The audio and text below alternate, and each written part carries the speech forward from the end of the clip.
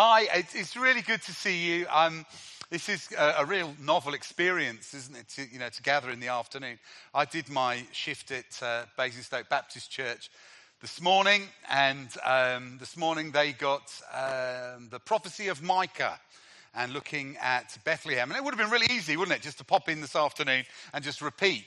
But one of those things that you learn when you do the same sermon again and again is if you didn't think it went that good in the morning, don't repeat it. So I've got something different for you this evening. And it's really simple. I just want you to go away from here with 5 words in the forefront of your mind. And these 5 words are found in John chapter 16. Oh, we're straight in, aren't we? Do you notice that? I was going to do some introduction. I was going to tell you a bit about me and my wife, Carol. My wife, Carol's with me tonight. Carol is a worship leader at the church that I lead up on Gershwin Road. And she also is a teacher at QMC. Has anybody else know or heard of QMC?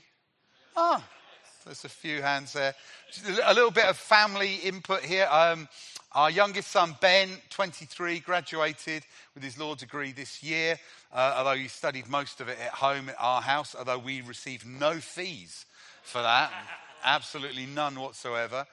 He's waiting. He's applied, and he's waiting to start the graduate detective program with Hampshire Constabulary. Now, that's not what we had planned for him. We had planned that he would take his law degree and become a barrister and help us in our pension years. But he seems to have other plans. Our eldest son, Josh, is married to Floss. They are currently living in Watford. And Josh was the worship director of a big Baptist church called Gold Hill Baptist. And he stepped down from that role at the beginning of this year because he sensed God saying that he and his wife were to build a house of prayer and worship. And that's what they're doing. They are building a prayer and worship place. And at the moment, it's in the house that God has provided for them. And it's just mind-blowing. We think about things like, how do you pay for stuff and whatever. And he just doesn't seem to worry about that. What's going on in his mind? This trusting in the Lord stuff, mind-blowing. But I just want to share with you 5 words. 5 words, John chapter 16, verse 27, if you are a Bible carrier or have got an app on your phone, and it says this: the Father himself loves you. There you go. The Father himself loves you. So when you move out from here later into the cold and you think about what did Dave bring to us this afternoon as we gathered to worship, we found ourselves in the presence of God in our worship. People brought words and prayers. Cool, brilliant. And what did that bloke say? The bloke said this. He said, the Father himself loves you. Do you know how much God loves you? Have you got an awareness and an understanding of how much God loves you? Here we are on the second Sunday of Advent. And I always find Advent a bit weird anyway. What are we waiting for? We know that Jesus has come. My Jesus is not in a manger. My Jesus is seated at the right hand of the Father, and he rules and he reigns and he intercedes for us right here, right now. It's nice to look back all cozy at the baby in the manger and have the donkey and the cattle and the straw and all the... That's nice, but that's not where our Jesus is. Advent, what am I waiting for? The Advent that I'm in is not only during this period of time in December, it's actually about waiting for him to come again. The promise in God's word is that he will return. So the one who came, the one who died for you and for me, the one who was resurrected, the one who has ascended, has promised that he's coming back. Now, when he comes back, what's he coming back to? And the call for people like you and me is that we would be ready. This is the Advent for us. And when we gather week by week, like we're doing here this afternoon, or if you were at the Baptist churches this morning, what we do as we gather as the church, the body of Christ, what we're doing is saying, come on, let's lift up our eyes. Let's take on board where we are in history, and let's say together, come, Lord Jesus. Would you mold us and shape us? Would you prepare us for your coming again? And the cool thing about it is that as we wait for his coming, he has poured out for each and every one of us all the resources that we need to ensure that the world around us takes those 5 words that I've just spoken into their hearts and responds. The Father himself loves you. You've taken on board, you've heard that, you've responded to that. But there's a world outside these doors who are yet to respond to that. Do you know, the Father himself loves you. I was no, I wasn't in India. Well, I have been to India. Well, I could tell you about my holidays, but let's not go there. We were in Ireland years ago. We were in Ireland, and Carol and I and the boys, and we were staying with some friends in Ireland, and they were Catholic, and we went to this Catholic church on a Sunday morning, and there we were, part of this community, and the father, the priest in charge, came to the point in the service where it's just called the homily. Have you ever heard that word? Homily. It just sounds really quite nice. This isn't a homily. I don't think I'm homilying. This is a chat, talk, preach, sermon, whatever. Anyhow, he was bringing a homily. And he actually took this text. And the message that he brought, which was mind-blowingly simple, was that he got down from the platform into the congregation and went from one person to the next person to the next person. And one by one, he eyeballed them. And this was a little bit disconcerting because, a bit too much for me. But eye to eye looked and said, the Father himself loves you. Ooh. Well, he went down one side and all those people got loved and given that word. Then he turned around at the top and then came down this side. I don't know how many times we heard that phrase, but he eyeballed everybody and said to every single person that the Father himself loves you. And then he got back up onto the platform and then started to draw the service to a close. I'm thinking to myself, that didn't take hours of preparation. 4 years at Bible college, me. Crumbs. And if that's all you have to do, but I tell you, it was one of the most impactful messages I'd ever heard. Do you know, the Father himself loves you. He loves you. Do you know what? There's a piece in the Bible, it's John chapter 10, verse 10. You know it off by heart. It reminds us that the thief comes to do what? Do you know? Steal, kill, destroy. Okay, so the thief comes to steal, to kill, and to destroy. And then the next part, Jesus says something really amazing. He says, but I have come, what to do? Bring life in all of its fullness. You see, the full life that God desires for each and every one of us is a life that is encompassed in the knowledge and the understanding that the Father himself loves you. You see, we are released when we are aware of the love that our Creator God has for us. But the thing that gnarls the enemy more than anything is that we would know that information. And therefore, his strategy all the time is to do everything that he can to make you believe the opposite to what Jesus says in John 16. You see, he comes to steal, to kill, and to destroy. He wants to take away the word of God, that seed that has been planted into you as you give your life to Christ. He wants to take that away, steal it from you. He wants to decimate the new life that you have in Christ. Do you know that when you come to Christ, there's a phenomenal transaction that happens, and it says, you are born again. How bonkers is that? You're born again. Scripture says that the old is gone and the new has come. You're a new creation in Christ. But the enemy says, no, you're not. Do you know what he does? I mean, this is one of his tactics. If I let you in on one of his tactics, then you're going to get the upper hand, right? One of his tactics is to lie to you. You ever heard the enemy lie to you? He's really subtle. He's very, very subtle. You see, once you start to live out your full understanding of what it means to be a child of the King of Kings. Once you start to fully embrace the fact that you are loved by your Heavenly Father, then the enemy says things like, well, he doesn't love you if you do that. He doesn't love you if you say that. If you think that.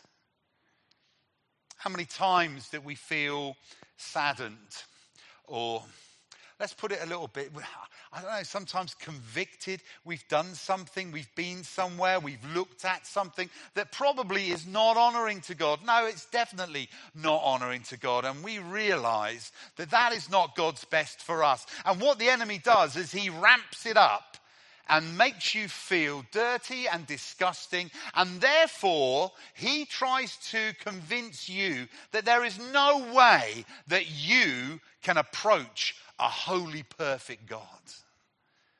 You see, what he does is he steals and he kills and destroys. And he undermines that word that Jesus gives us, that the Father himself loves you. You see, we can approach our Heavenly Father at any time.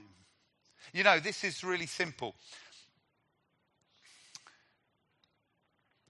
The moment that you feel oppressed, the moment that you feel guilty, the moment that you feel uncomfortable in whatever the situation you are in, okay? Know that our Heavenly Father never condemns. Do you know how I know that? Does anybody know how I know that our Father never condemns? Tell me. Absolutely. Absolutely. Does anybody know Romans chapter 8 verse 1? Say it to me. Come on, say it again. And now say it louder. Come on. That's truth. That is truth. You see, he doesn't condemn us. Now, what the Holy Spirit does, which is beautiful, is he convicts us. He brings us to that point of understanding where we are moving away from the fullness that God has for us. You see, this is what the Bible says. It says in Ephesians 2:10, it says that we have been created. It says actually that we are God's workmanship. Just look around at you now. Can you just have a look around and just see the quality of God's workmanship around you? Have a look. Okay. We are God's workmanship. We are created in Christ Jesus to do good works which he has prepared beforehand for us to do. Did you know that scripture? You ever heard that before? It's cracking, isn't it? Isn't it beautiful? We're God's workmanship, created in Christ Jesus to do good works that God has prepared in advance for us to do. You see, when we find ourselves in that place of fully understanding those first 5 words that I shared with you, that the Father himself loves you, you are drawn into a relationship with your Heavenly Father. And as you're drawn into a relationship with your Heavenly Father, he bestows upon you gifts and abilities. And those gifts and abilities are the resources that you need to live out the life of the fullness of Christ that he set apart for you. And as you start to walk out in those gifts and abilities that he has given to you, what happens is that the world around you becomes aware that the Father himself loves them too. You see, gifts are not for you. I mean, that's the thing, isn't it? Gifts are not for us. It's getting close to Christmas, isn't it?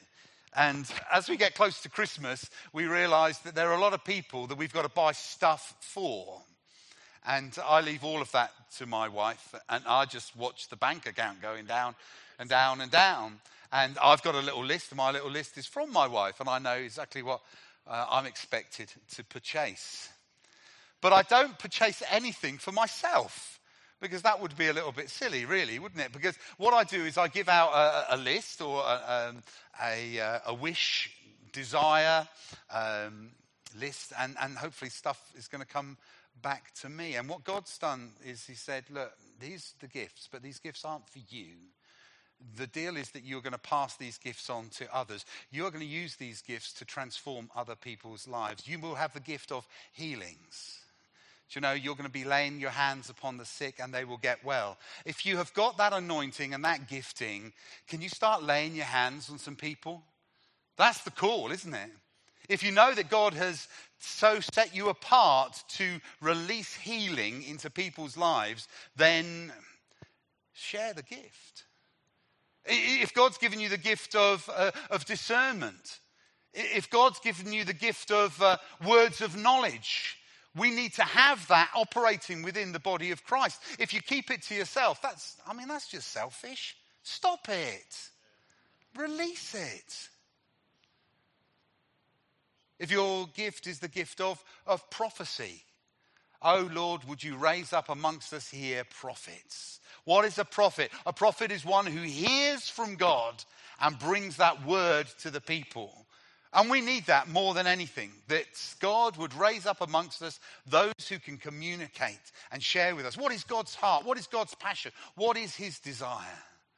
We've spoken here today, even as we've come together in worship, about those in our community that we recognise that we're being drawn towards, those refugees, those who are homeless, those who are in great need. And you see, the thing about it is, all of that gathering of people in our community are always on God's heart.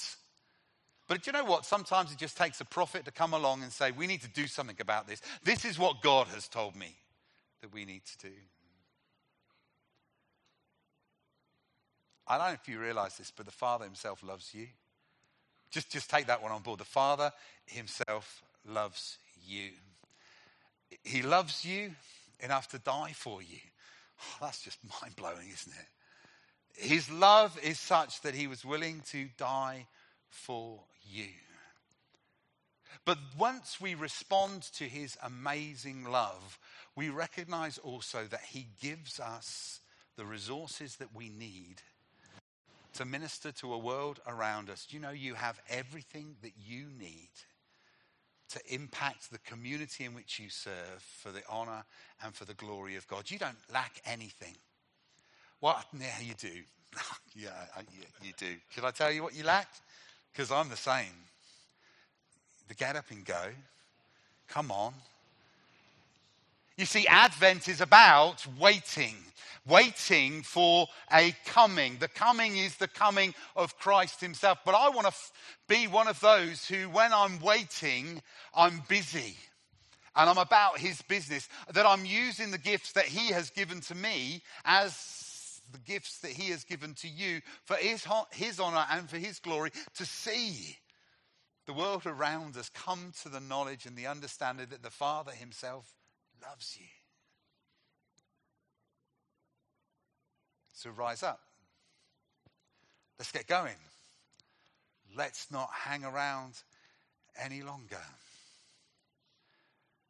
Let's be aware of the enemy's tactics. The one whose desire it is to steal, to kill, and to destroy. And here's a phrase. Take this little one on board. This is quite a good one. When you're feeling condemned, when you're feeling that I can't do what God may be calling me to do because of the place that I found myself in, then you say this little phrase: get behind me, Satan. That's what we do. Get behind me, Satan. To get back on track is really simple. All I do is say, Father, I have done this, said this, been here, involved in, and then you make it personal. I feel dirty because I'm out of step with your Holy Spirit. I confess and I ask you to cleanse me, renew me, refresh me, empower me, fill me that I will be able to do all that you have called me to do. It's simple. It's simple. But you see, the enemy just tries to continue to bring us down and down and down. But I want today, on this second Sunday in Advent, an afternoon in Basingstoke, just to encourage you. And this is the word of encouragement that I want to bring. The Father himself loves you. It doesn't matter what you've done. Doesn't matter where you've been. Doesn't matter what you've become. He says to you this afternoon, I love you. Can we just stand for a moment? I always have this picture in my mind of, do you remember when that lady was caught in adultery and she was brought to Jesus? Do you remember that story? And there's all those accusers all hanging around. And Jesus doesn't take any notice of them. His focus is totally upon this woman. And I have this picture in my mind, as Jesus is affirming this woman, of each and every one. It talks about in the scripture the eldest left first, and they all came prepared with rocks to throw, and one by one they left. I just want to say to you today, whatever you're carrying that's holding you back from all that God's got in store for you, just where you are, just open your hands and let it fall. Don't know what you've been listening to. Don't know what you've been watching. Don't know whose company you've been spending time with. Don't know what lies the enemy has been speaking to you and over you. Just let them go. Let's let it go this evening. We open our hands.